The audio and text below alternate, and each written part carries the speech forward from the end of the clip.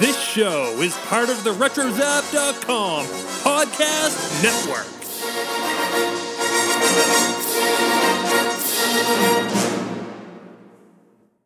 You will never find the more wretched hive of scum and villainy.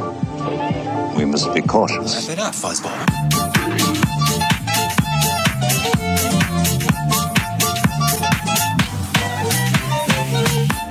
Hello, and welcome to Beltway Banthas, a Star Wars podcast live from the hive of scum and villainy in our very own galaxy, Washington, D.C.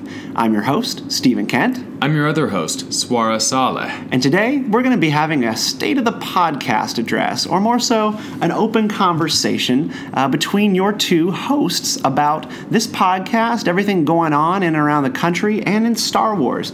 We just kind of wanted to talk about some stuff today, which we know is different from our usual format.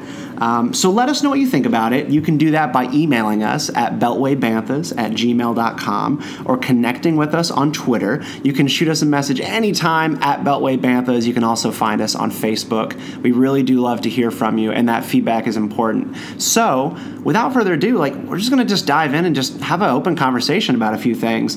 Swara, Star Wars. There's a lot of stuff going on right now. What's the latest thing you've been excited about in Star Wars? Well, the very latest news I've been excited about is potential spoiler alert coming on here for Episode 8. I'll give you a second to tune out.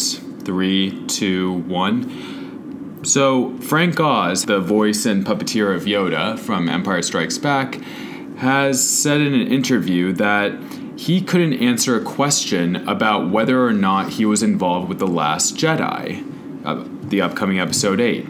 And, I don't think this is an example of the internet taking his comments out of context, but rather he actually says, I can't answer definitively whether or not I am in this film. The Lucasfilm executives are not letting me speak out on this. So I think that's a quite likely possibility that he's going to be in Episode 8, which really excites me. We're going to see Yoda again. I think it's pretty safe to assume we're going to end up seeing some old characters. To have continuity between all these trilogies, you can't just have Yoda in the first trilogy, Yoda in the second trilogy, establish that Force Ghosts are a thing, and that Yoda became a Force Ghost at the end of Episode 6, and then he never shows up again. And the thing is, we heard Yoda in Rey's vision in Episode 7. Yeah. He's out there, and he's there, and I honestly, I'm still kind of stunned that we haven't seen more of Qui-Gon's character in extended canon stuff like Rebels, the Clone Wars, that he didn't make more of an appearance. I think he was in the last episode. In Yoda's arc episode. In the Clone Wars. Yeah, he was guiding Yoda through how to become the initial steps of becoming a Force Ghost. But even that, it was just an audio appearance. They didn't create the likeness of Liam Neeson and bring him back. He was also in the Mortis arc, actually. Really? Yeah, don't you remember? I don't remember. No. Yeah, he was speaking both to Obi-Wan and Anakin. Again, did they show his likeness? They showed his likeness, yeah. Okay, I stand corrected. So he is out there at some point. Fake news. You were I'm wrong. Full of fake news. I'm so sorry, listeners. You should be sorry. No, it's great. I can't. You can't possibly remember all this stuff. But that's really exciting. I mean, just the fact that Frank Oz is kind of on the record, is not going on the record. Or in political speak, I have no comment. Yeah, exactly. What's really interesting about this is that this is a particular example of a character coming in that I think could really make a lot of sense for the story, particularly with Rey's training and the inner exploration of Luke and what he's been up to all of these years. And it's not simply shoehorning in a character for the sake of it. That's something I really don't like when you include an element, simply, quote, for the fans. That doesn't really make a lot of sense for the story. I think an example of this might be in Rogue One, where we saw the two... Ponda Baba? Yeah, Ponda Baba and Dr. something from the Cantina, who... that was like a nice Easter egg, but some people called it forced, and I can understand why. But this doesn't seem like an example of that. Yoda has always been pivotal for the Star Wars saga, and with this new threat of the dark side in the galaxy, he could be a very pivotal player even after death. So I'm really looking forward. Yeah, I think an example of a way that a minor character can like come back or be used, and not that Yoda's a minor character, but like, you know, the inclusion of Wolf Yularen in some of the new canon materials has been really cool, and like that's a dot that you connect that fans I think appreciate, and that fans don't feel like they're just like having red meat thrown out to them, like with the Ponda Baba thing. Right. But yeah, Yoda coming back is going to be completely reasonable, and it will not be out of place at all. I will say what I want from it though is I want the puppet. Yes, I want me the puppet, too. and I think that's probably the biggest question. The question is not, is Yoda going to be in the movie? It's which Yoda's going to be in the movie. And I'm gonna throw out my vote for please bring back a good animatronic or a puppet. Please don't bring the prequel version back. Not that there was anything wrong with it, really. There wasn't anything particularly wrong. I'm not talking about the acrobatics, but I thought his depiction was good as far as the special effects went. But I guess it would make more sense timeline to just continue with the puppet. But 100% the Yoda we all fell in love with is from Empire Strikes Back, the one who we envision as the ultimate teacher, as the ultimate mentor, as the person who tells us, believe in yourself and you will succeed at this monumental, seemingly impossible task, such as lifting an X-Wing. I don't think there was much of that in the prequels. I don't think you really saw even people who love the prequels necessarily praise Yoda or Yoda's depiction as one of the best aspects. And the Yoda we all envision and love is from Empire Strikes Back and Return of the Jedi. Sure. So I absolutely concur. It should be the puppet / a really good animatronic version. It's just, or as much as you can make a ghost like that. Yeah. We have to remember this is still it's still going to be a special effect to some extent or another. But if it could be in that specific, detailed presentation, I'd really appreciate it. Where are you standing on The Force Awakens these days? When's the last time you had a viewing, and has it changed any recently in the past year? The movie's been out just a little bit over a year. We have Rogue One now. How's your view of the movie changed? Well, each time I've seen it approximately 9 times in total. I watched it a couple of weeks ago. I showed it to my roommate for the first time, and he really liked it. I love it more and more every time I watch it. It's one of my favorite Star Wars films. It ranks...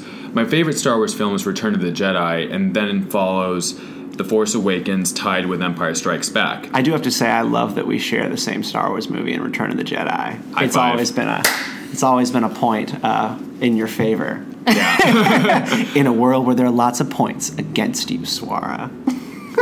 Okay. I'm not going to respond to that. I will say that my rankings are very close together. The Empire Strikes Back and The Force Awakens are only a very, very close second, and A New Hope is my very, very, very close third, and there are no other close rankings. Anyway,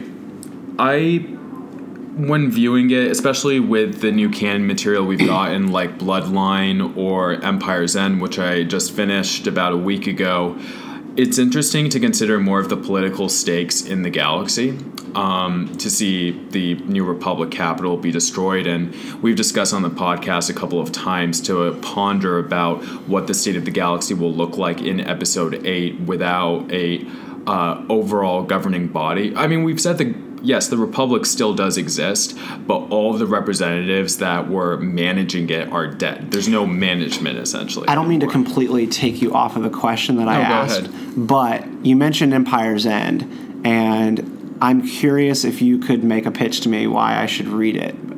Because I've read the first 2 Chuck Wendig books in the Aftermath trilogy, and I've got to say, and I gave a little bit of needling to it the last time I read, what was the second one called? Life Debt. Life Debt.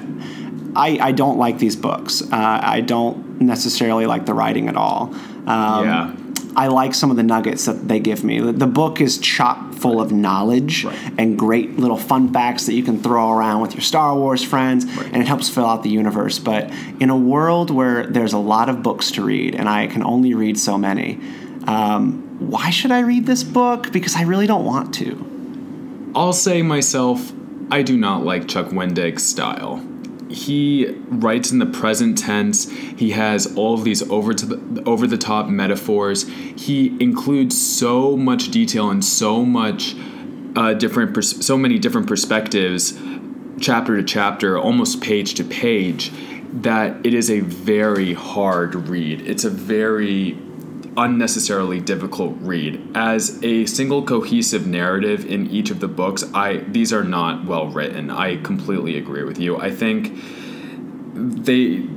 no offense to Chuck Wendig, he's a great, he includes a lot of great details in those nuggets we were talking about, but he's created some characters that I love. Yes. Ray Sloan is amazing. Yeah, I love Ray Sloan, especially in this book. There are some really surprising things they do with her. Sinjir Rathvelis, I'm a big fan. Big fan. Yeah, the characters are great. We're just talking about the execution. The execution is not good. I think what I've enjoyed after I enjoy the books after I'm done with them, and I think what I mean by that is they're unpleasurable to read, but once I have the story in my head and I can just kind of be alone and sort of think about the aftermath story and play the videos in my head of what it would look like, I enjoy the story that was told, but I just don't like consuming it. Right. But with Empire's End, politics in the book, because what I saw in the description of the book was that you see some of the formation of the Republic. Is that true? Do you see how it's organized? Not really. What you see is how the New Republic consolidates in its final battle against the Empire. I think you get a lot more nuggets, a lot more insight into how the First Order developed and why the Empire was sort of destined to fall after Palpatine's demise. Okay. Couldn't hold it together. Yeah. So the passages with Gallius Rax as he's recalling his meetings with Palpatine and with other Imperial leaders and both the present and the past, those are really interesting. And to see what Palpatine had in store and why he was interested in Jakku, these are all great nuggets to know.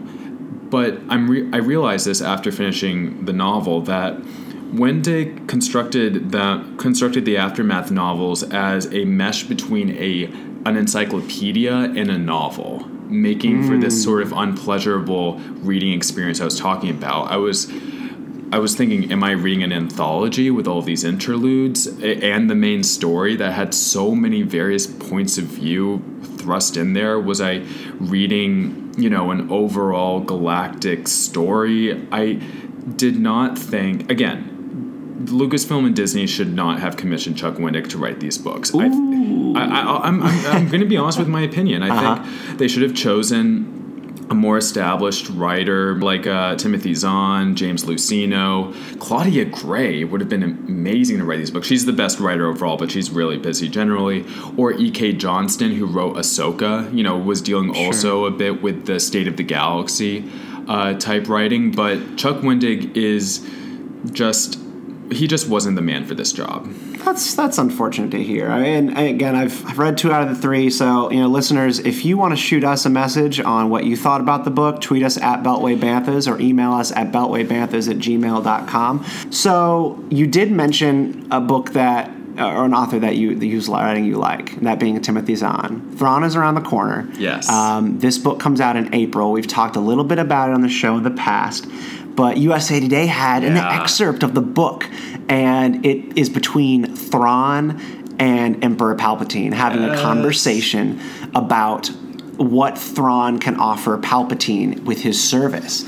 it's really, really cool. It's so well written, and what really surprised me about it was seeing Palpatine being caught off guard. Yeah. We rarely ever see that. The only time we ever see that is in Return of the Jedi when Luke refuses to join the dark side.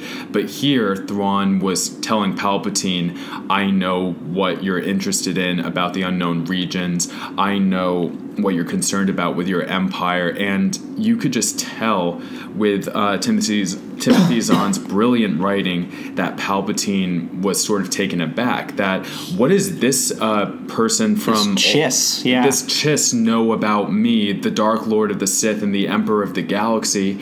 And that last sentence went on. Yeah. I mean, to back up, I mean, what they lay out in this excerpt is that Palpatine is afraid of something that is in the outer reaches. I think you could use the word curious or afraid. There's something out there, something big, something dark, and Palpatine feels it. This has something to do with what's going on in Aftermath as well. Definitely does, yeah. But Thrawn, as a Chiss who comes from the outer reaches, he knows something about this, and he comes to Palpatine with basically a proposition of service to exempt or protect the people of I don't know what his planet would be called, but the Chiss people, right? From the Empire and also from this unforeseen enemy. So he is going out there as a representative, actually not as a representative, because he's doing it on his own accord to protect the Chiss people, and he's going to offer his service to the Emperor in exchange for that protection for his people. And the Emperor asks him this really barbed question about, do they want you to be here? And he's like, I don't really particularly care if my people know that I'm here or if they like me for it. Everyone's going to win in this scenario. It was really fascinating, and it just, to me, really showed a little bit of the politics of the time that we're going to get filled out, which is how did a Chiss end up in the Empire at such a high level when the Empire is known for its xenophobia and human-centric policies, where he's definitely going to face some hurdles, some discrimination of some sort, some whatever stigma, choose your word. It's going to be different for him in the Empire, and we're going to see how he got there. The other interesting thing was when Palpatine asked him, what if I commanded you to attack your own planet? Where do your loyalties lie? And Thrawn says with a straight face, I serve whom I serve, and I will follow any command. And Palpatine, again, is taken aback by that. He's suddenly so willingly loyal, but I think it's rather Thrawn is so ruthlessly ambitious and willing to get ahead that maybe he's also willing to throw his people under the bus or something. And it was just really powerful to read. Yeah, I'm not really sure what to make of that analysis, like if he would throw his people under the bus, because I feel like he's there for the express purpose, at least that's what he's saying, of helping his people. That's what he's saying, yeah. He seems to be there with an idea of mutual gain, not necessarily that he just wants an awesome job. I don't know. I feel like it's going to be more complex than that. But For sure. Either way, man, am I excited. And that excerpt that's in USA Today was just really encouraging for if you are excited about reading Star Wars books. That's going to be a good read. It's going to be great. But part of what we are doing in this episode is Swara and I just kind of wanted to talk a little bit more openly for a week. Things have been crazy. Things have been busy. And we just kind of want to check in on a few things. And we're not quite at a year with the podcast, but we're getting there. Pretty soon we'll be at a year of doing this podcast. And it has been an awesome and wild and fun ride. I've just enjoyed it so much. Getting to know you, Swar, and you weren't even with the show originally. The show started off with my co-host, Tirso Perez, who moved up to New Hampshire. Miss him a lot. Hopefully he'll be coming back on eventually. And we've just gone through so much change, so much growth, but we've learned so much. We've learned about podcasting. We've learned a whole lot about how people in D.C. and politics think about Star Wars. And I've just loved getting to know our listeners. We've gotten friends out of this whole gig. Yeah. Folks, that's what's just been so cool about podcasting is that you make friends. Like, your listeners end up being the people who talk to you all day on Twitter and on Facebook. And it opened up an entire new community for me that I didn't feel connected to. I was always a Star Wars fan, but I was never in fandom, quote unquote. Yeah. Which is its whole other animal than just being a Star Wars fan. And this is a community of people that, in general, I feel are really, really awesome. And I've just felt uplifted every day, like getting to know everybody and having folks to talk to. And I think what's so great about it is that you have Star Wars uniting so many different kinds of people from all around the world of different cultural or ethnic backgrounds or political backgrounds. You know, this is a point of this podcast that Star Wars unites all of us and inspires all of our various political points of view. And for me, it's been such a delight getting to know you, Stephen, and what you think about the political world we live in. It's such a different perspective, if I may say so, than I got in college, where I was sort of in a monolithic bubble. And it's been really refreshing. But I've also really appreciated the Star Wars community and podcast community and listener community we've garnered out of this. And yeah, we tweet back and forth with people like, I'm just going to give a shout out here, Ross Brown, who always like, who always amusingly pushes my buttons on Twitter. And I love you, Ross. You're awesome. Mike Audette. Mike Harris. Dennis Keithley. I love you all. Bobby Roberts, yeah, when we had him on that Tyler one time. Westhouse is always fun to talk to. Dr. Andrea Litamendi. I love you all. With you were mentioning like what we've learned over the past year with this podcast, and I think what we've been going on a journey with our listeners is the politics of Star Wars and the politics that bring people to the table of Star Wars. And you hear a whole lot, and this is just because as Americans, and this is mostly an American audience for our show, but like as Americans, we tend to be pretty combative about these things and think that our media is always speaking to our ideas. And what you find with the Star Wars audience is that it's very, very mixed, and that a lot of people have some strong opinions. Some of them are backed up well, some of them are not. But at the end of the day, I feel like what we've done is we've opened up a dialogue about something that was like taboo to talk about. You go to a bunch of Facebook group pages, forums and whatnot, and there was always a place where you could talk about the politics of Star Wars in like a controlled environment, like the Jedi Forum, JediForums.net or whatever comes to mind, and 1138 is just an amazing blog for this really kind great. of thought. But for the most part, if you put this stuff out into general forums, it would get like boxed out, or it could get you banned from a lot of different places if you wanted to talk about this stuff, because people feel attacked. And I think what has happened in the past year, and I'm not crediting this to the Beltway Banthas podcast at all.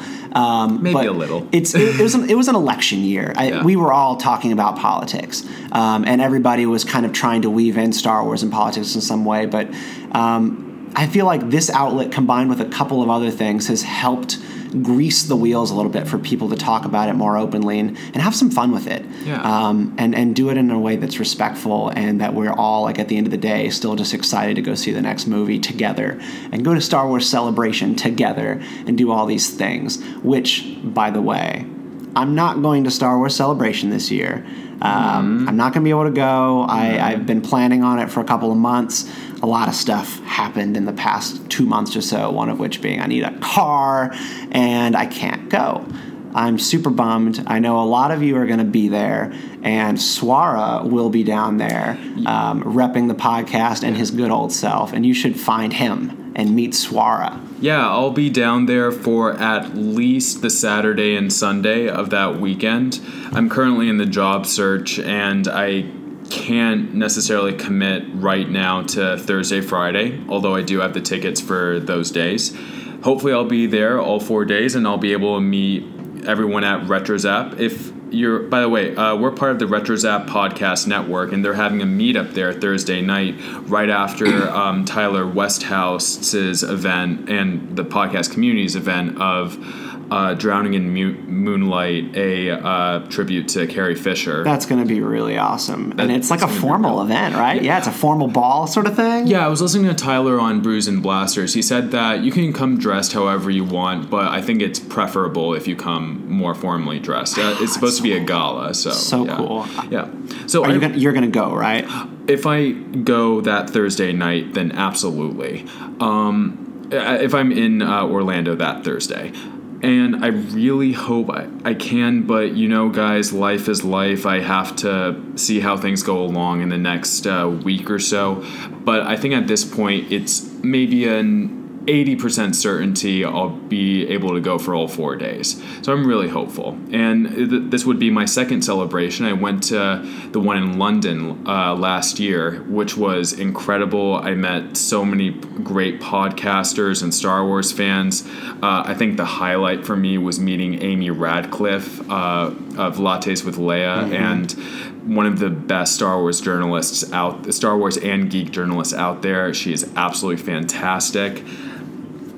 And I made some other acquaintances. Oh, Riley Blanton, of course, of the Star Wars Report, and his sister Bethany Blanton and Bruce Gibson of the Star Wars Report. They were a lot of fun to hang out with. We got lunch, and we've seen Bruce once before here in DC, and it was just a wonderful experience. It was like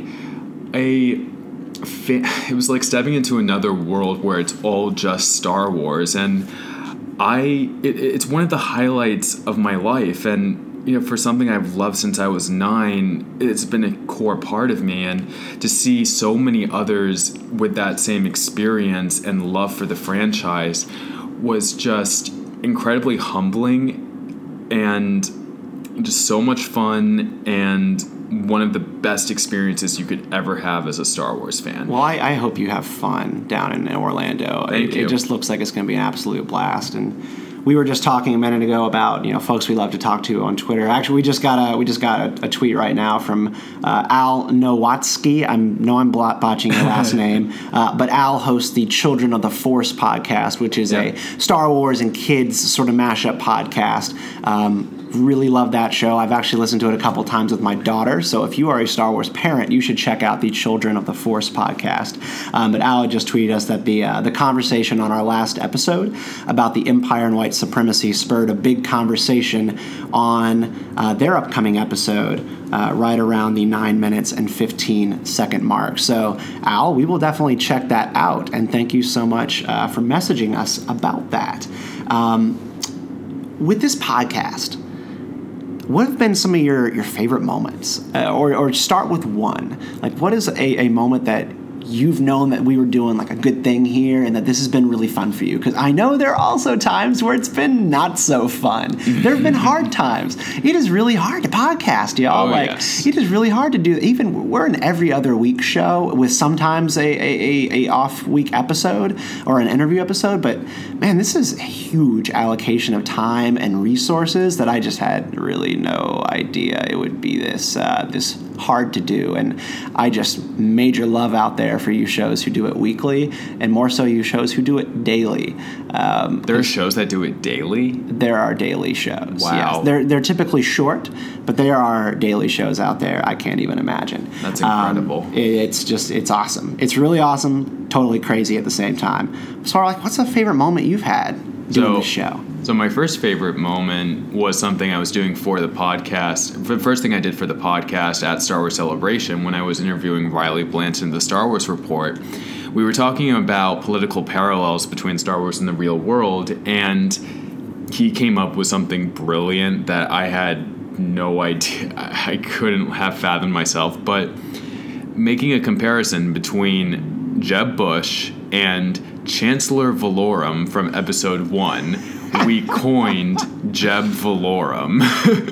Please clap. It's always been funny. And so when we were going to do our first line of Star Wars and politics swag and merchandise, we basically got together as many kind of the jokes and funny comparisons we had. So we came up with a Princess Leia, I'm with her pen. Kylo Ren, make Galaxy great again. Yeah, make the galaxy great again. I came up with a General Hux Tea Party flag, which I thought was pretty funny. It was General Hux with a Tea Party flag behind him, which I think is relatively appropriate.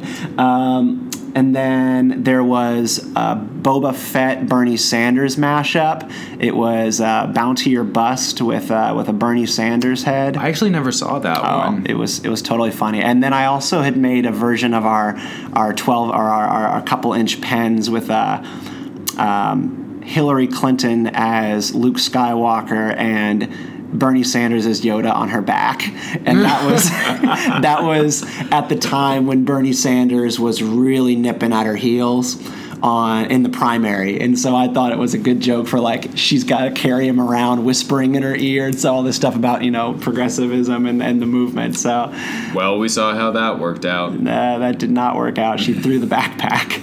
She threw off the human backpack pretty bad, but that was one of my favorite jokes that Riley had coined, which was Jeb Valorum, please clap, and that got made into some stuff as well, but we ended up not printing it. It would have been good though. It's a very niche-y joke. Yeah, there's still time, Another one of my favorite moments, I really enjoyed getting you to call my Rey Palpatine theory a jackpot in a crackpot or jackpot segment. Oh, I remember that. What about you, Steven? I'm really conflicted. You're conflicted? I'm conflicted. Are you Kylo Ren conflicted? I feel the pull. The pull to Rey Palpatine. Oh no! What has happened? No, so I've been stewing on this for a couple hours now, and it's the superficial stuff that I completely dismiss as just kind of weird and hokey. But I think. Thanks, Steve. I'm not talking about your ukulele. I loved your ukulele solo. Stop it. No, it's that darkness about Rey that surfaces here and there that I think is really compelling, and the idea that I have that she was put on the planet because she was dangerous, and because she had great power, and that in The Force Awakens we're not seeing new power, we're seeing the awakening of old power that has been forgotten. I think it would be cool if that came from the Palpatine family line. Now, hold on. Excuse me. I just want to interject for a second. If we could just revisit, do a little flashback to episode maybe 1 or 2. I remember someone had a crackpot or jackpot theory about Rey being an evil child. And I was told that I was a crackpot. I just want to... Oh, wow. You're bringing up old conflict, huh? Wow. My position has evolved on this. That's a politician's way of saying I've flip-flopped on the issue. Yeah, it did. My thinking has evolved on this issue. My child, he believes in this theory, and that's really opened up my eyes to... That's a good dodge. I was the lobbyist in this situation. That's true. So... I really I'm thinking about the listeners right now. I'm just like, what do I say? I'm gonna. Steven has evolved. I can't do it, and he is now an entity. So, gosh, I'm gonna go with jackpot. Whoa! Yes. I'm gonna go with jackpot. I think. I'm sorry. I hate myself. This theory is so stupid, but I love it.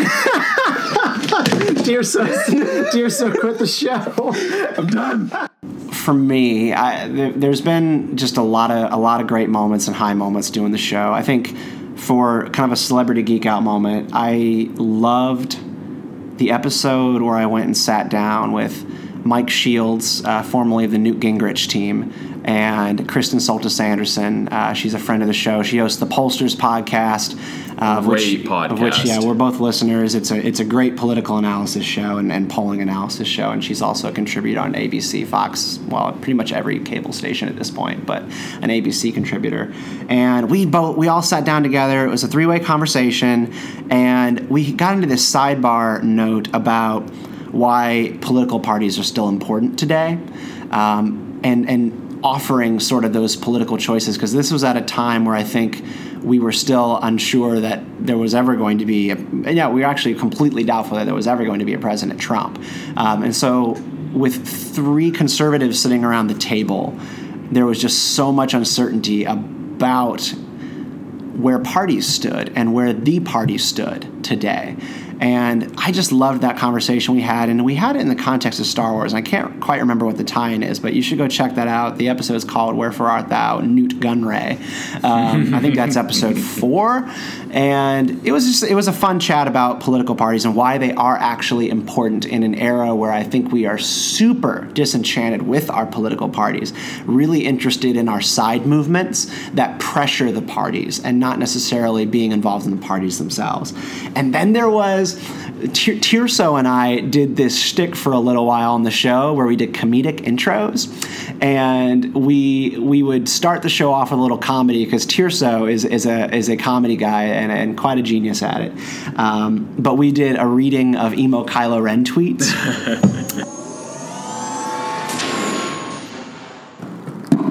Okay. You got all the show notes for tonight? No. I sent you an extra Google Doc, so that should have like everything in there that we were going to go over.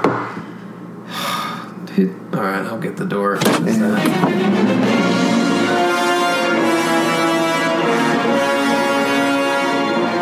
that Ben? Yeah, that's emo Kylo Ren. He's here again. Oh God! Should we just let him in? His mom works out with my mom. We should probably let him in. All right, come on in, man. Thank you for having me. I was told that you have a podcast. Yeah, Star Wars podcast. Steven had told me that I could read some of my poetry. Steven. I'm sorry. Okay. I'm sorry. Yeah, you know what? Go ahead, man. Emo Kylo Ren, go ahead. Thank you. Cue the music, please. Dear Diary, I'm all stuffed up, but on the dark side, my breathing sounds quite impressive with the helmet.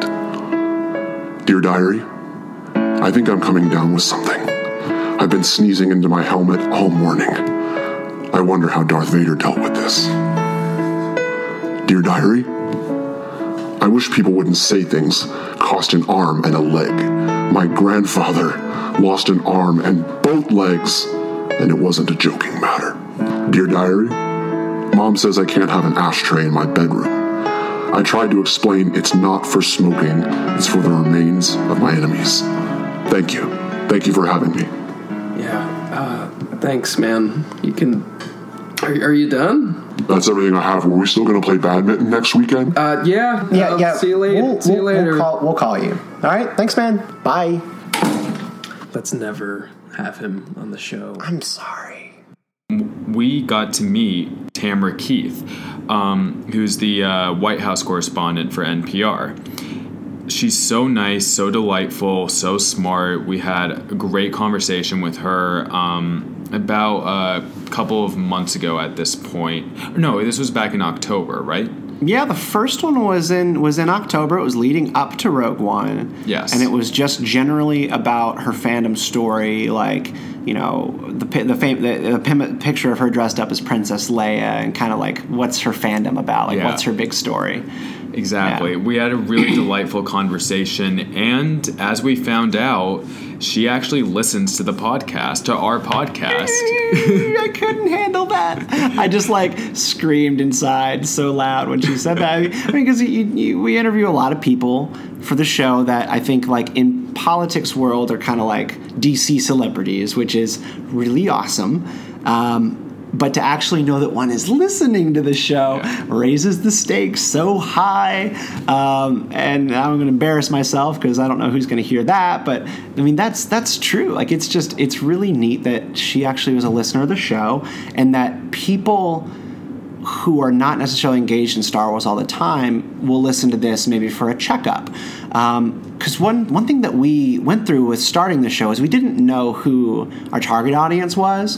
And I think we still haven't fully figured that out yet. And by that I mean there are a lot of Star Wars podcasts that are for Star Wars lifestyle people, the fandom, you know. And this is a small chunk of the Star Wars audience. First of all, very few people in America. I think it is well less than 40% don't even know what podcasts are. Yeah. And then outside, within that, then you have Star Wars fans, and then you have Star Wars fans who love it enough to listen to Star Wars podcasts. You're talking about a really small chunk of the country.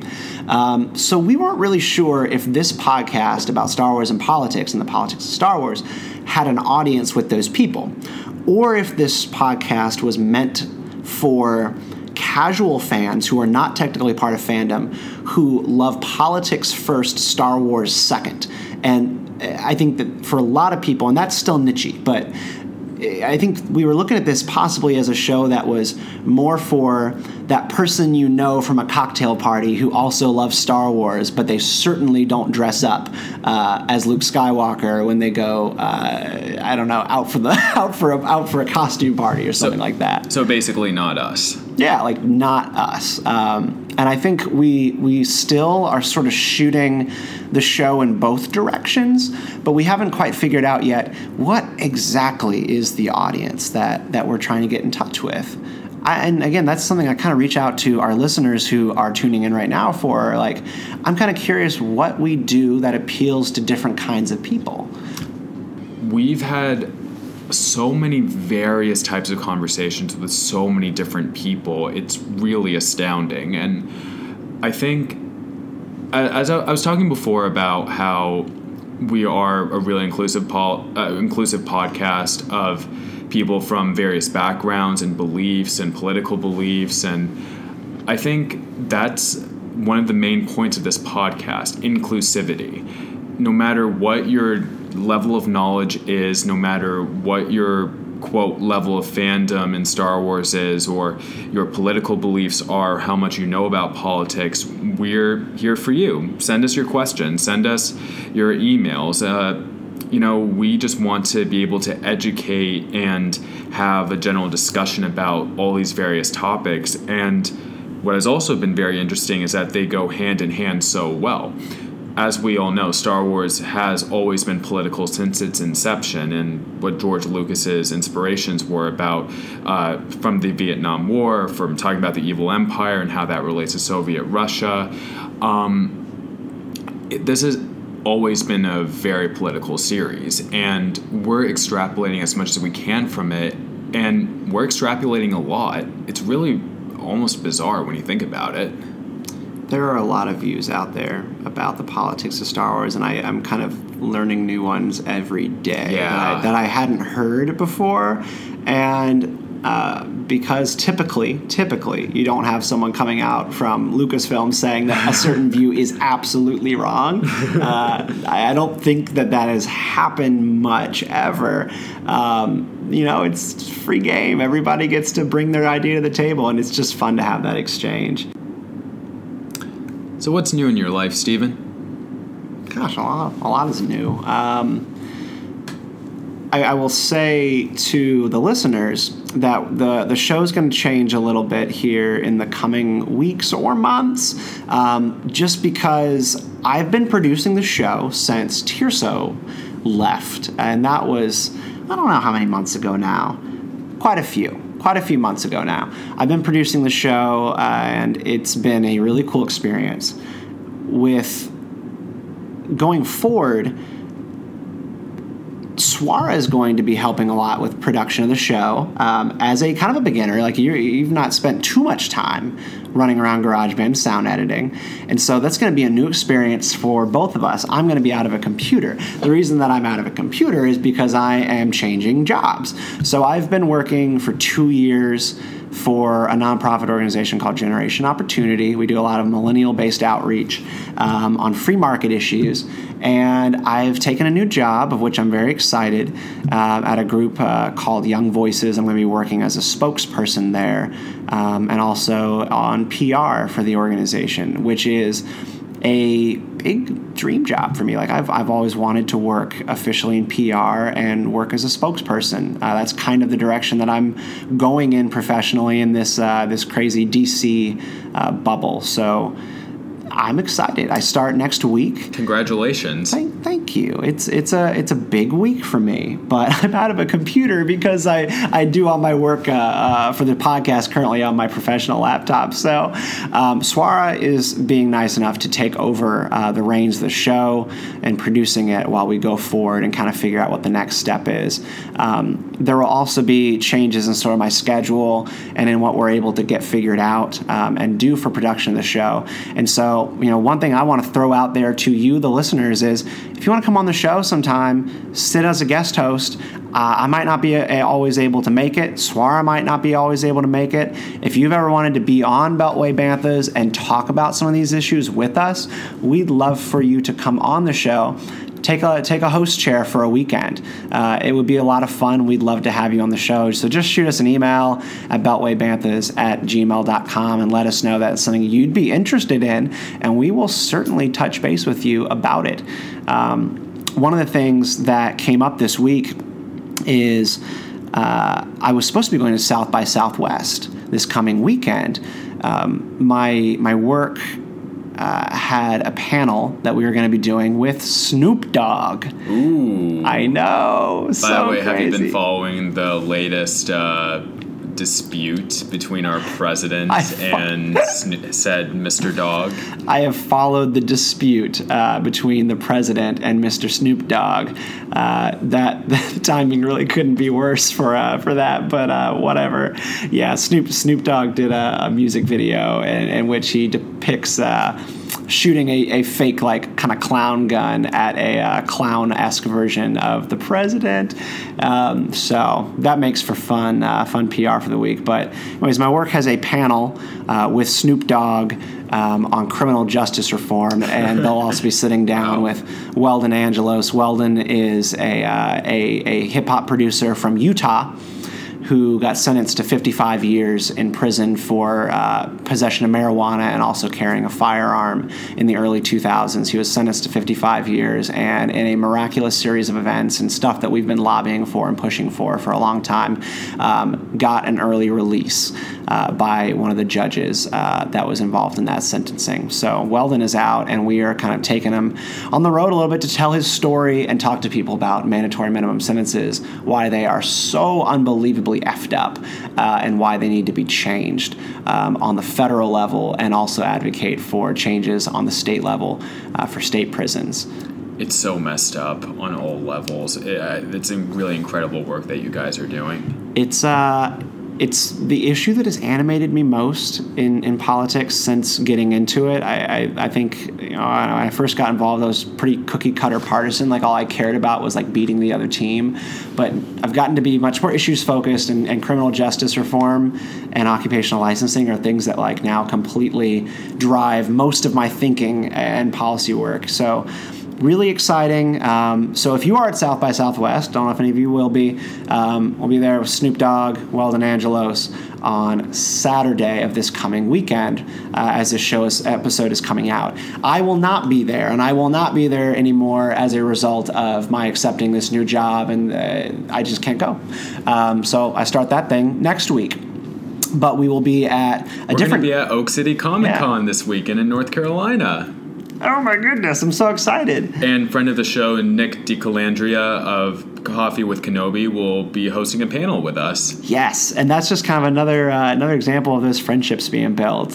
Nick's awesome. We've gotten to know Nick, who does the video games portion of the Coffee with Kenobi show every month.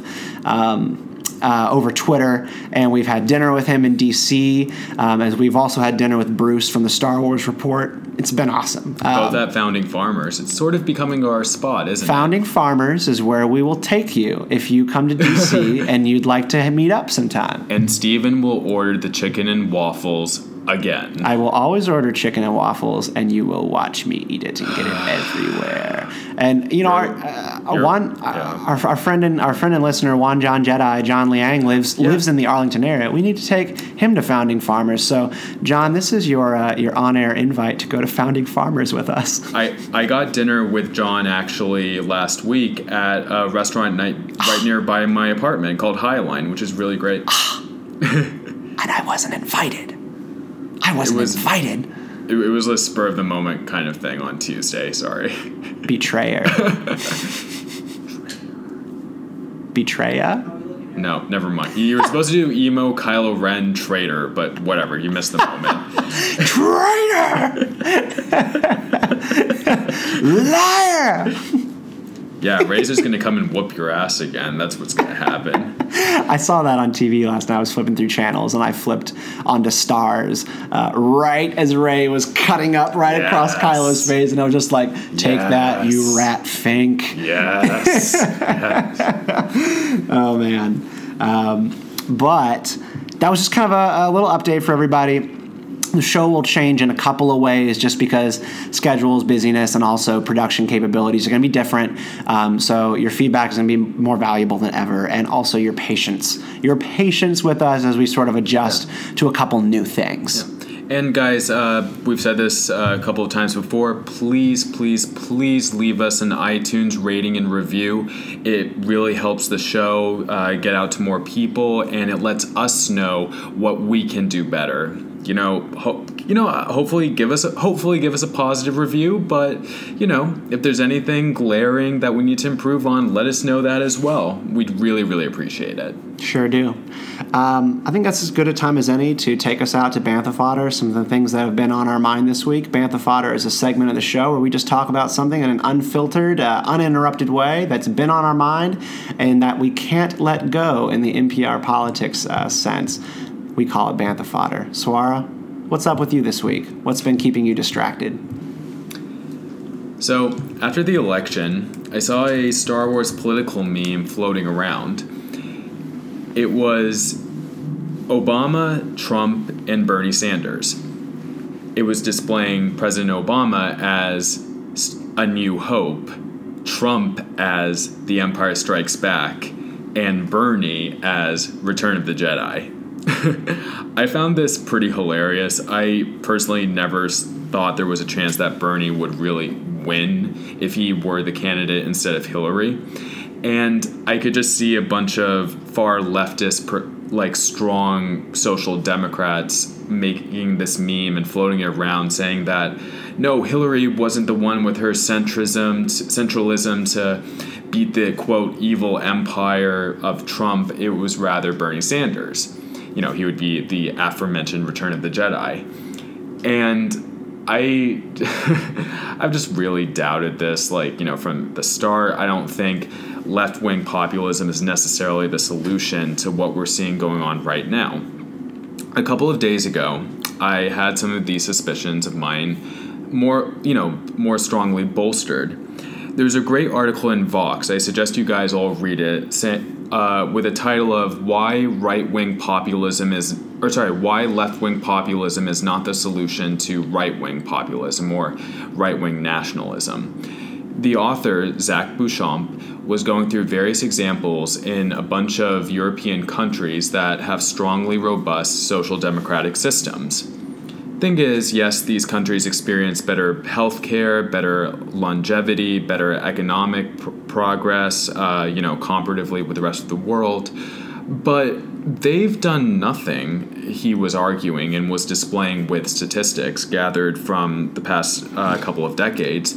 They've done nothing to quell right-wing ethno-nationalism. He was saying that, sure, these countries are doing great overall, but the problem that, for example, we're seeing in the States right now is not something that's going to be solved by the types of far left-wing policies Bernie Sanders is advocating. In fact, one could actually make an argument that they bolster them, that they bolster these nationalist movements, and that there's something actually more cultural that these nationalist groups are considering rather than simply their economic disparities and their economic woes. It may actually be more of a fear of the other or fear of people who don't necessarily resemble them. This was, something that Beauchamp was arguing in his article. I don't know exactly how we're going to tackle the problem of rising nationalist sentiment, which, I will say has resulted in some acts of violence, some acts of extreme discontent within the U.S. right now. but it is not going to be by pushing for a far, far left democratic socialist platform. I think that these problems are more psychological than they are necessarily policy driven. They're very political at their core. And we just need to have a longer discussion about what makes us America as a country and what we aren't. It's a very difficult conversation to have, but I don't think any of us in the policy realm seeking a broad sweeping policy measure to solve it is actually going to solve anything. So it's something we need to be very considerate and cognizant of as we seek to basically unite ourselves better as a country. That's my band of fodder for this week. Well, you sent me that article, and I appreciated the read, and it's not just because I dislike Bernie Sanders.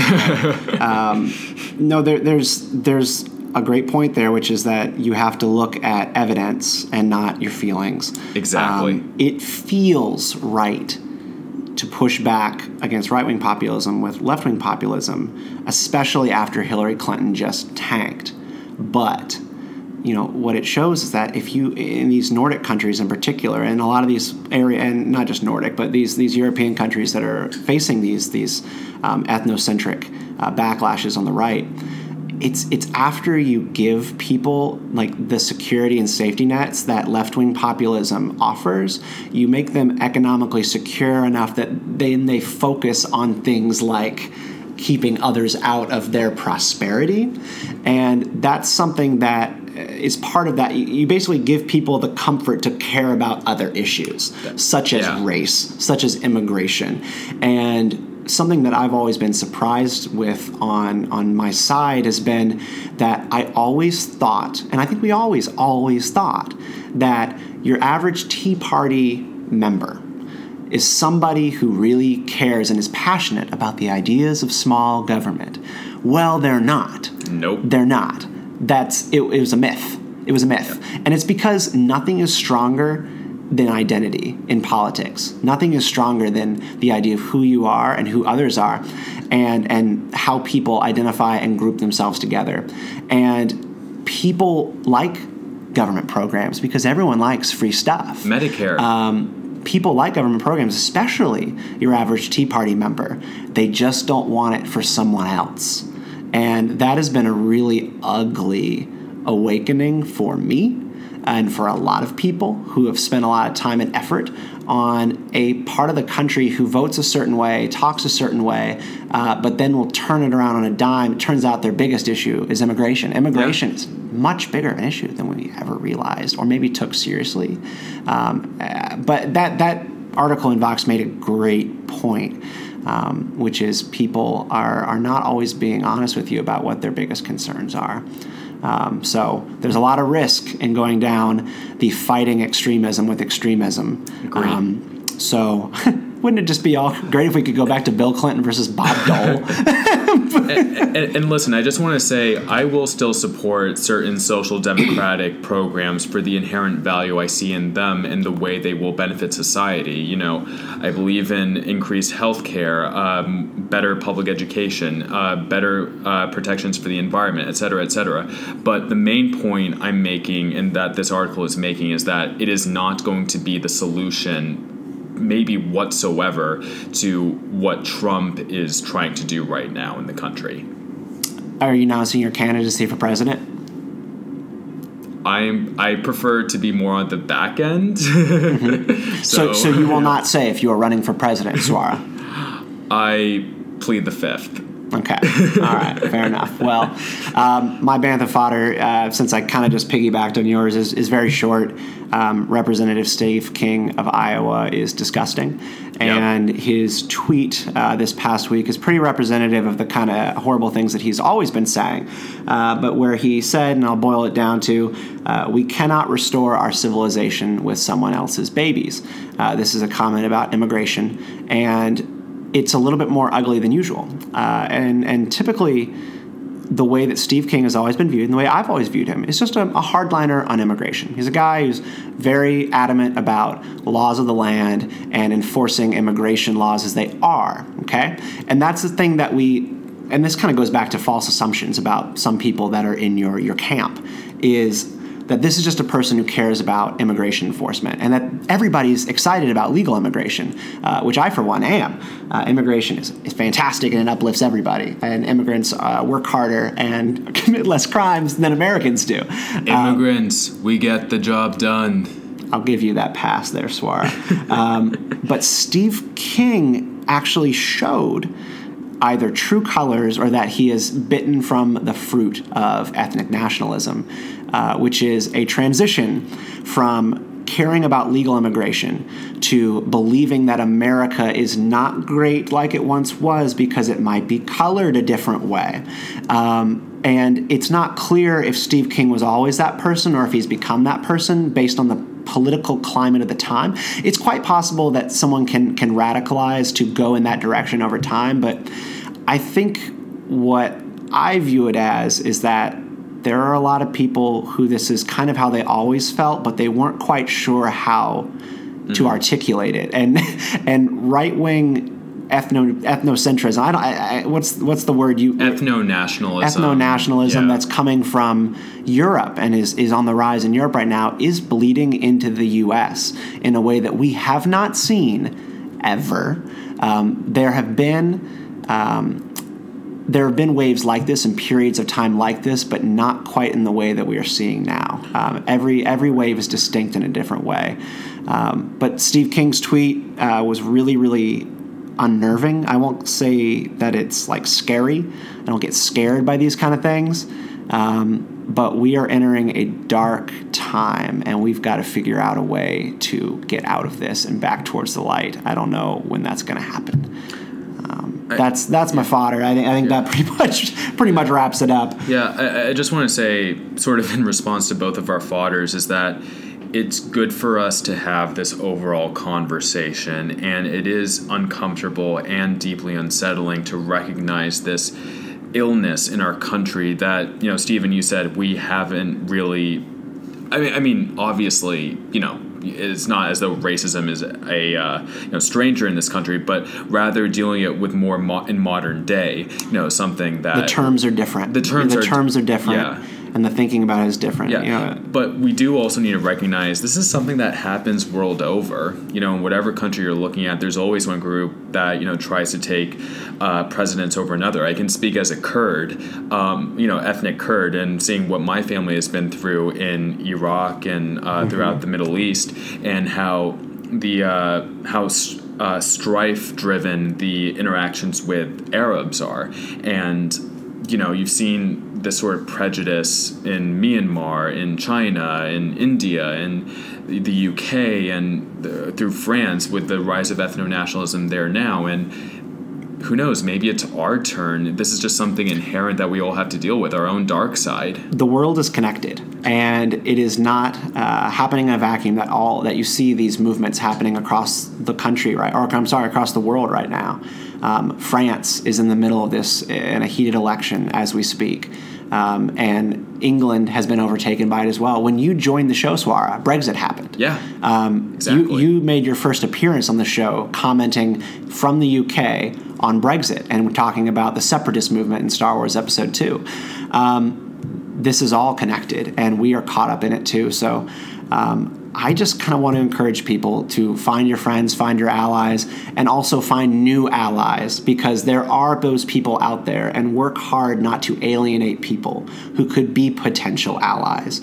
The worst thing that we can do right now is increase the fault lines, and fear is something that we've talked about a little bit on this show, and the idea that fear leads to anger, anger leads to hate, hate leads to suffering. And this is present in Star Wars. It is present in politics. And one thing that I am disheartened by, looking into the Star Wars fan community and the politics of it, is that we are very selective about the lessons that we learn. And I know I'm going to be guilty of it in some way as well, in probably a different fashion. But the idea, we talk about how dangerous fear can be in Star Wars, in the Force, for a Jedi, for anybody.